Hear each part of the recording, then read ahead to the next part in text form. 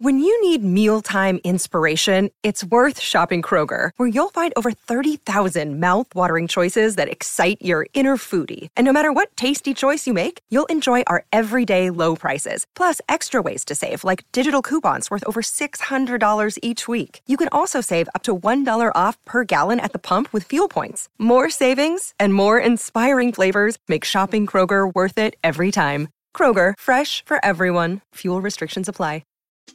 Welcome to Taking Care of Lady Business, where we put the business back in lady business. Hosted by Jennifer Justice, founder and CEO of the Justice Department, a management, strategy, and law firm that works with female and woke male entrepreneurs, executives, talent, brands, and creatives to build and maximize their wealth, focusing in the areas of tech, consumer product, finance, media, entertainment, and fashion. Jennifer interviews entrepreneurial women who have done it all, who will be sharing their secrets on all things business, especially as a woman. These highly successful women will share strategies and insights, including what not to do and what it takes to win. And now, here's your host, Jennifer Justice.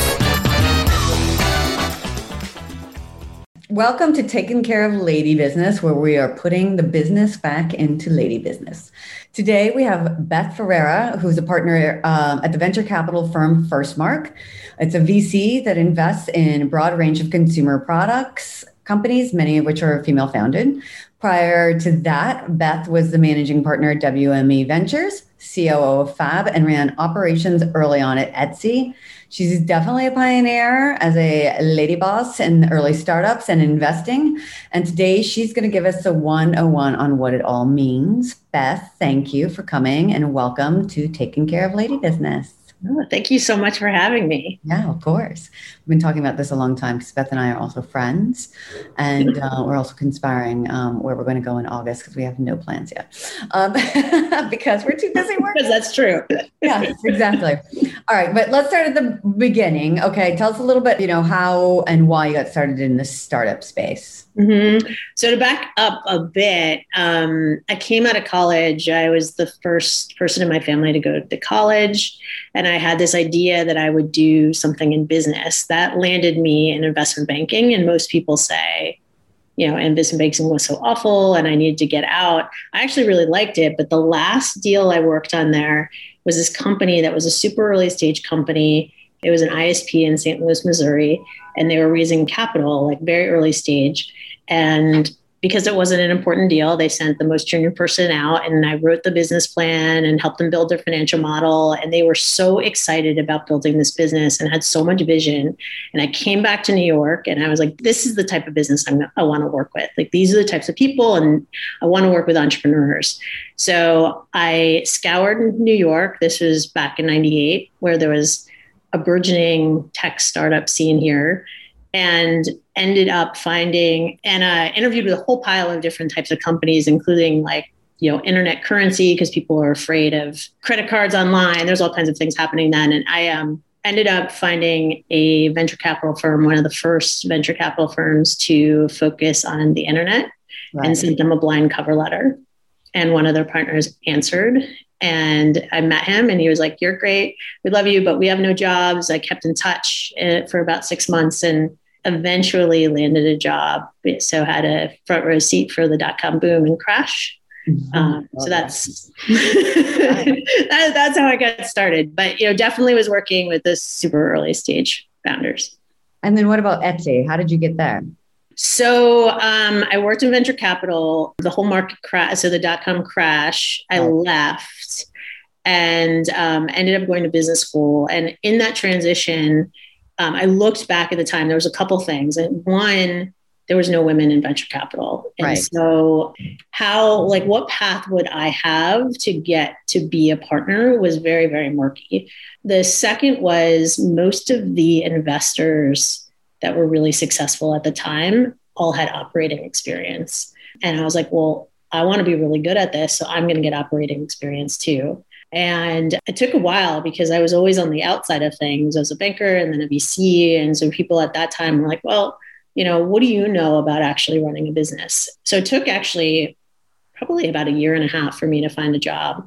And I ended up getting it. I ended up getting an offer that was sort of a non-direct way to get to an operating role. Like, it would take a strategy role and move to an operating role in a larger company. And I went to one of my mentors who was like, don't do that. I'm looking at a company in Brooklyn.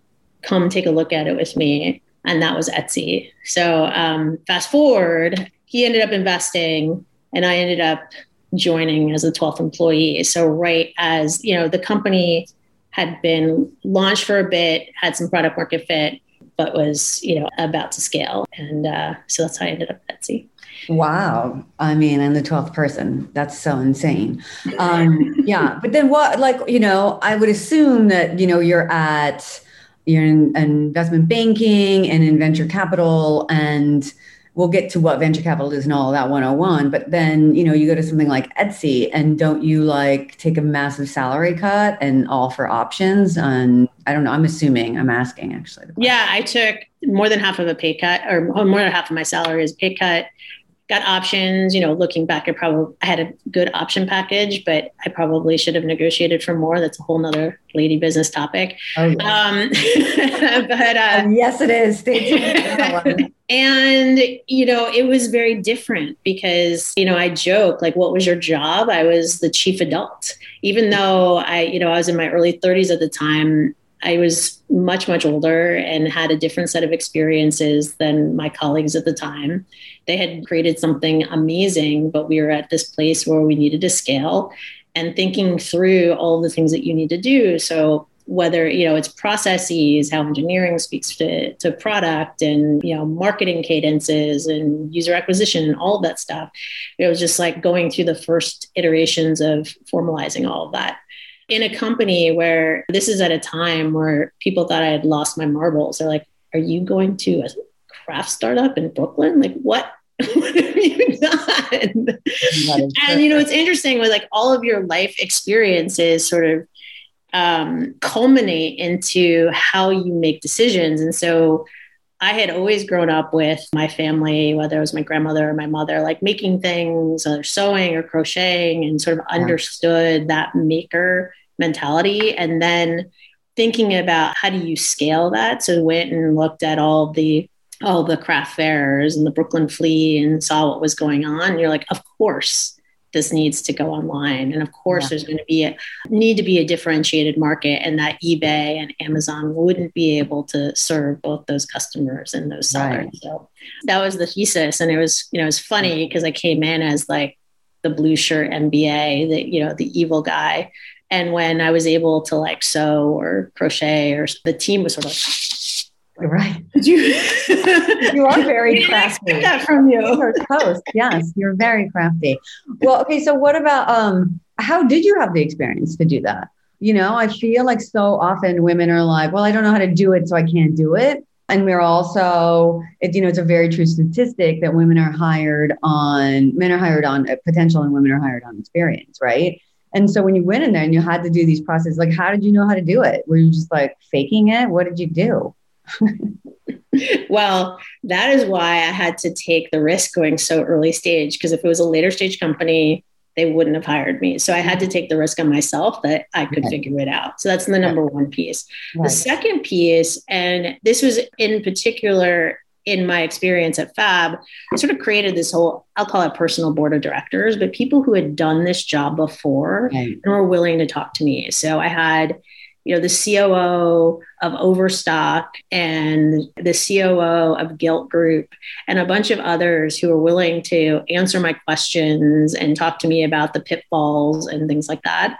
And then the other piece was just being confident in yourself to hire the best people around you. So I see a lot of founders who either don't think they deserve that support around them, or it's or they're insecure that they think that they might be taking a piece of their job away. And I was like, there's too much work to do. We need the best person we can get right now in finance. We need the best person in marketing and across the board. And those people, and, this is particularly true when I was the COO of Fab, I had never run a fulfillment operation before. My team was teaching me. Right. And so I was thinking more from a strategic perspective and staffing perspective and vision perspective, but we can learn along the way. Yeah, well, I mean, that's one of the things I say all the time. It's like for some reason, women in particular, like we don't do our own hair, we don't do our own nails, we don't watch our own children because we're working. Like, but for some reason, when it comes to work, it's like I can do it all, and it's like we can't do it all. I make the mistake all the time, and I'm sitting out here trying to get women to like hire other women, and I do it constantly. And I don't know what it is. I just think that we feel like we're just very competent and can do it all ourselves. But yes, it's probably a little bit of insecurity. And it's like, I don't deserve it, or I don't have enough money. But, men have been doing that forever, right? With teams, and they know what position they're in. So, well, it's also being in the place of hiring for aptitude. Yeah. And so, right. And so in early stage businesses, that's all we really have, because a lot of times we can't get the super experienced people to come in super early. So we have to look at that. And like one of the things when I think about my teams at both Etsy and Fab, where my team is today, I think I have like 12 COOs of different companies. And people have gone on to do these great things. And many of them had come in as like a couple years of experience coming into the business. So it wasn't that long ago that I was doing that. Yeah. Amazing. All right. So then you started and you wanted to get back into investing then, right? Yeah. It's interesting. I always had this idea of like, I'm going to get this operating experience and I'm going to go back. And I actually really I liked it way more than I thought. And I was much better at it than I ever thought I would be. Yeah. And so I ended up spending almost a decade on that side.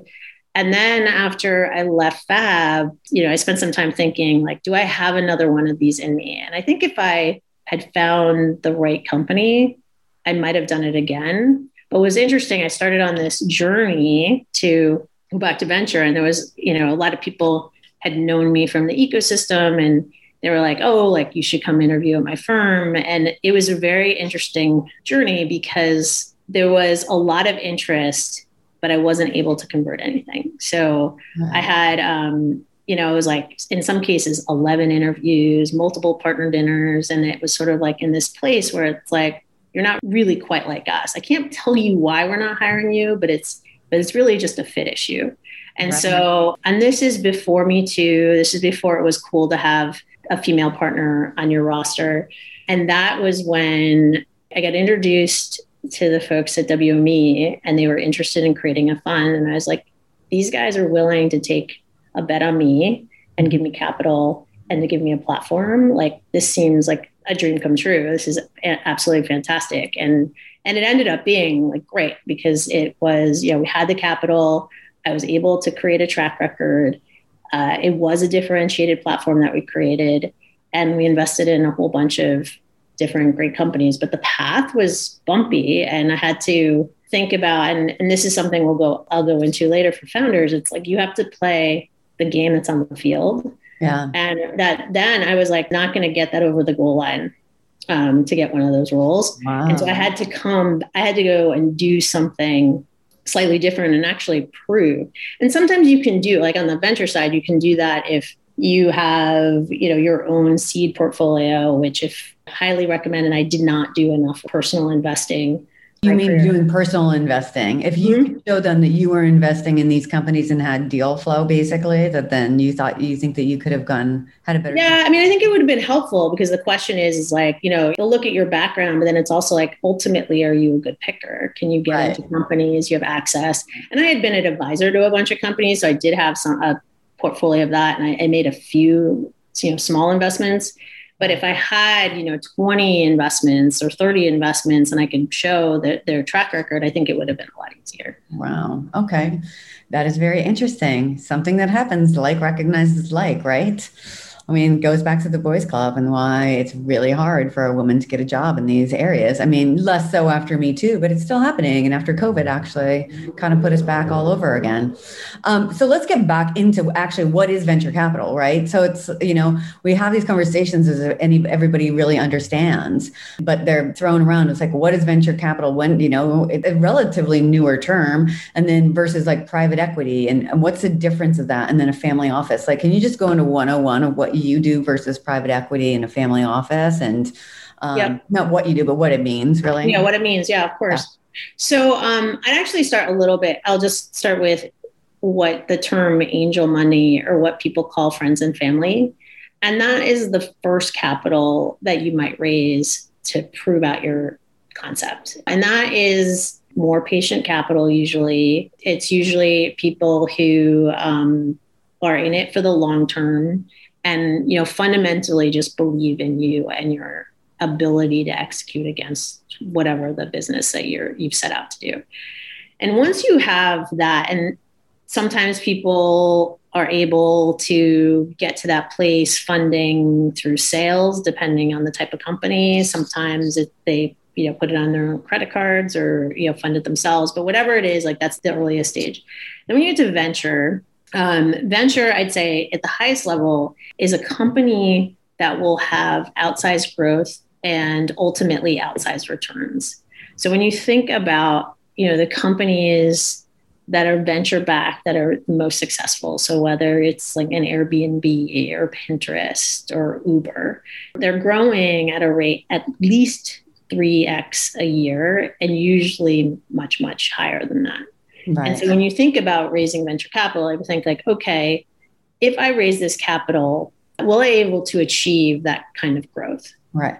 And not all businesses can, but a lot of businesses may fit in that category. And you think about all of the early stage businesses, I think it's something like 3% get venture capital. So it's very small, right? Because there's tons of small. And when you think about small businesses, like there's tons of small businesses. But that's, I think, the number one piece. The second piece is there usually needs to be some sort of component that drives that growth. And there's like some sort of secret sauce, whether it's, it's the community behind the product in a company like Glossier, or it's like an outsized advantage using technology in some way. And if you think about like your company from that perspective, that also sort of fits in the venture capital bucket. And when you think about the returns, like the rule of thumb is 10x. Mm-hmm. A real success for a venture-backed company is more like 100x or even more. When you think about like investing at the seed and the Series A and companies that can like continue. And I think like the returns on, I don't actually know, but like the returns on like Pinterest, for instance, was, 1500x. So just to put it in perspective. Now, private equity usually comes into companies when companies are already established. They usually have steady revenue. Their revenue is probably still growing at a good clip.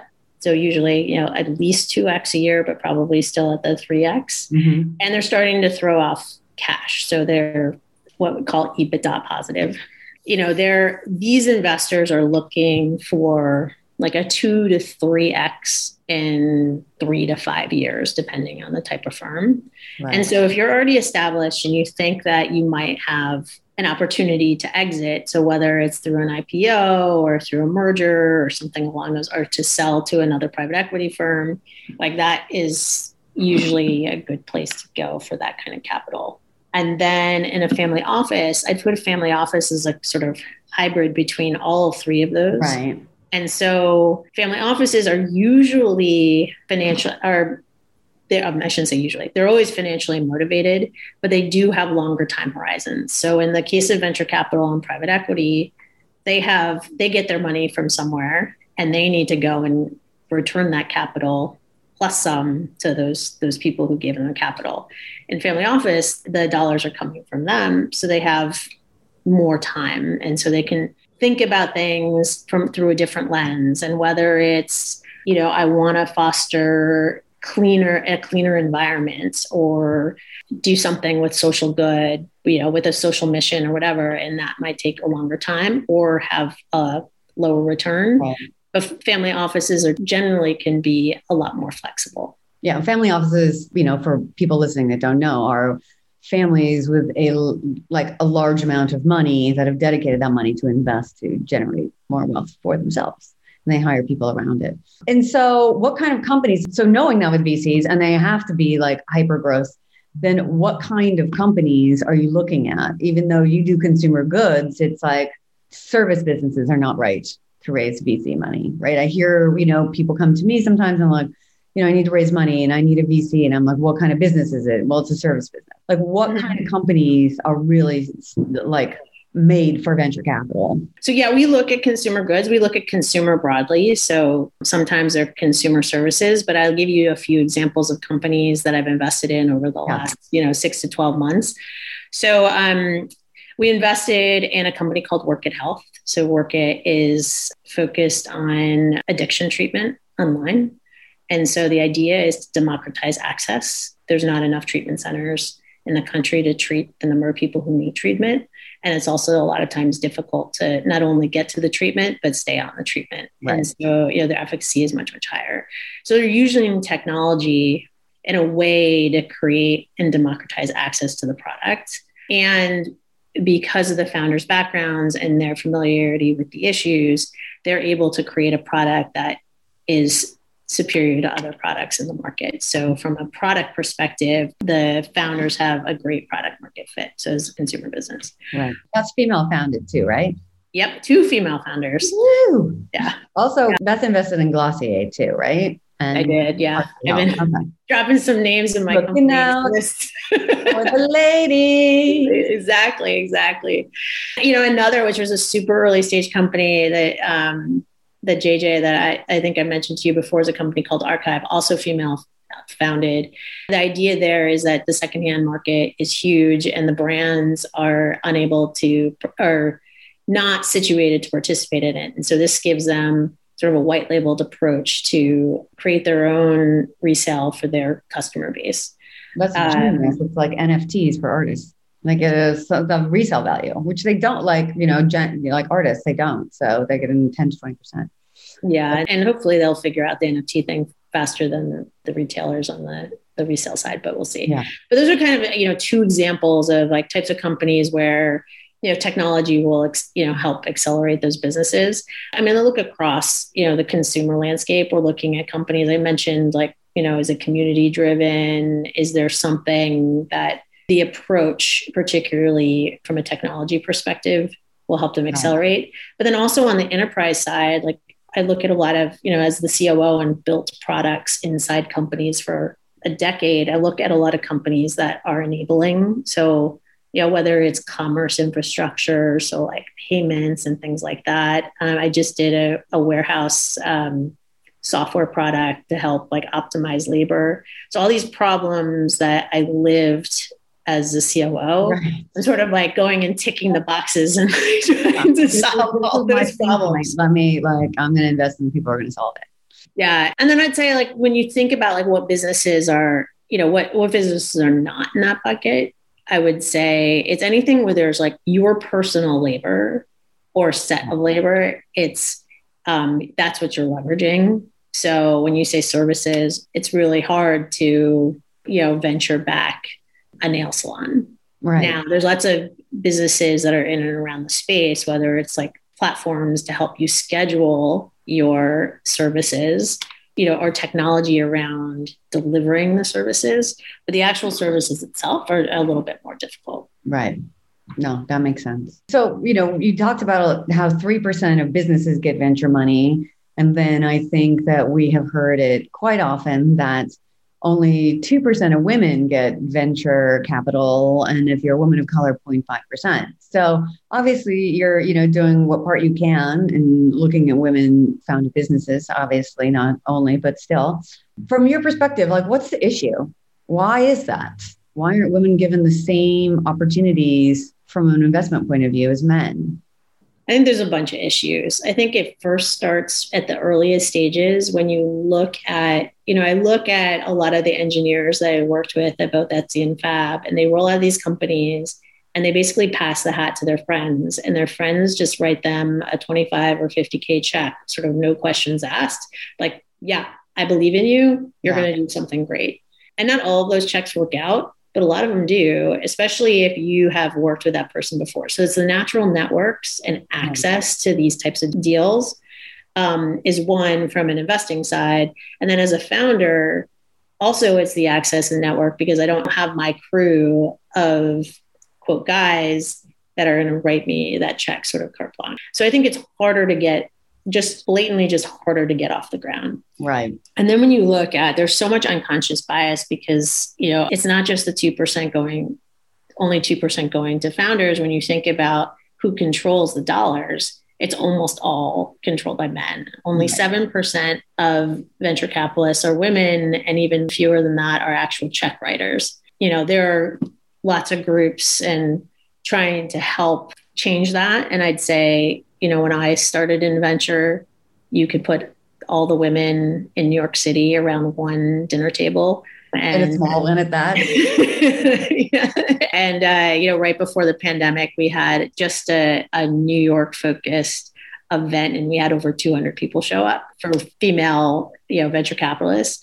And so it's definitely changing, but it's slow change because it's big and there's lots of dollars and there's a lot of junior people coming in. There's not a ton of investors of our vintage that are female.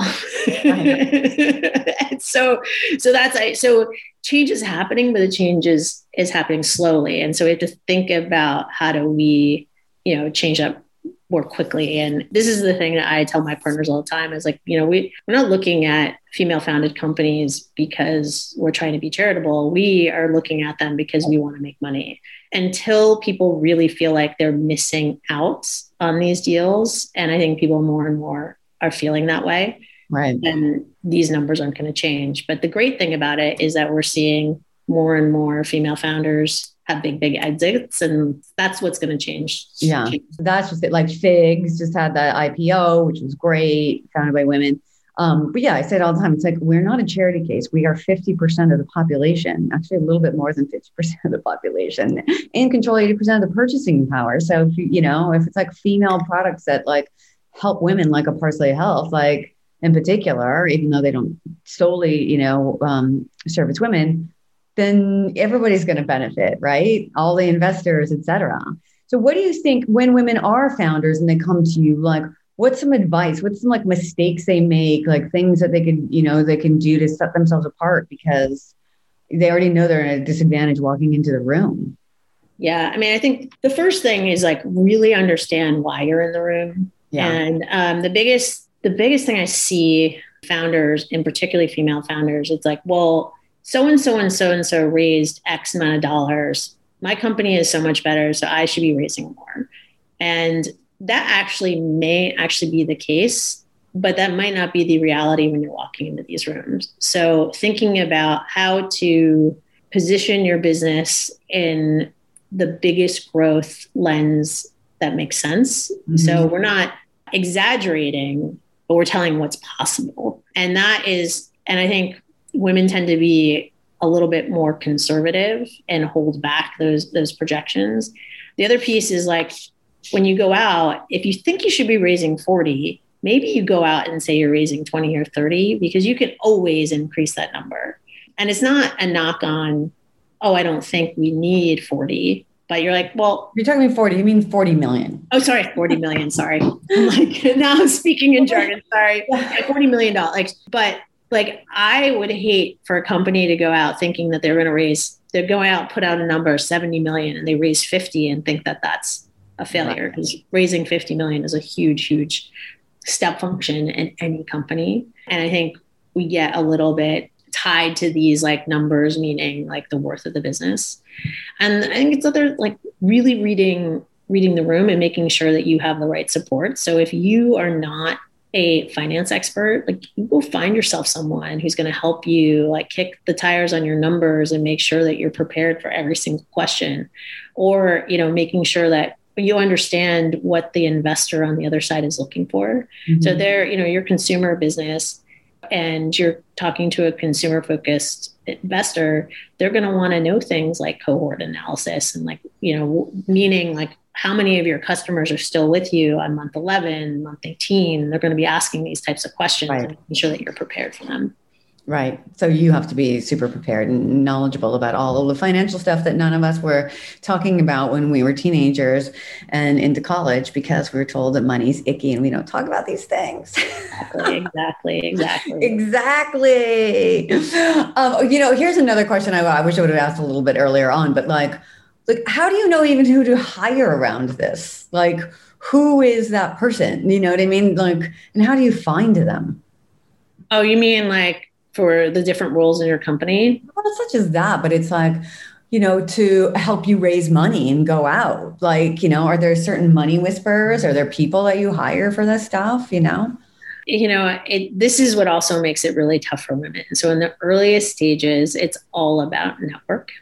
Yeah. And so it's about going out and meeting as many people as possible and like expanding your network, but also not being afraid. Don't be afraid to ask. Most things happen through loose network. So people that you might have met once or twice, and they're sort of opening doors for you. It doesn't have to be your closest buddy introducing you to your funding source. Right. And the tricky part is, in like the stages that I invested in, the super early stages, if you have an intermediary, it's usually a negative signal. So you may want to have someone help you there in the background, but you don't want them in the foreground. Exactly. You're the CEO and you've got this. You're going to come in and you're going to tell them what's going on. When your company is a little bit later stage and you might be raising private equity, in some cases it makes sense to hire an investment bank. Amazing. Look, I know you have a schedule. I just heard your little timer go off, and no, we're women of the world, man. So my last question, what's the best business advice you can give a woman listening who wants to be you?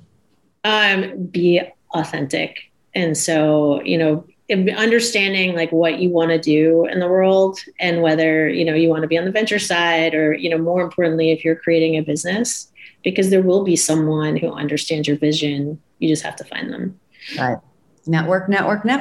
Well, thank you so much. If people want to find you, where can they find you? They can find me on Twitter at Beth Ferreira. You can email me at beth@firstmarkcap.com. That's it.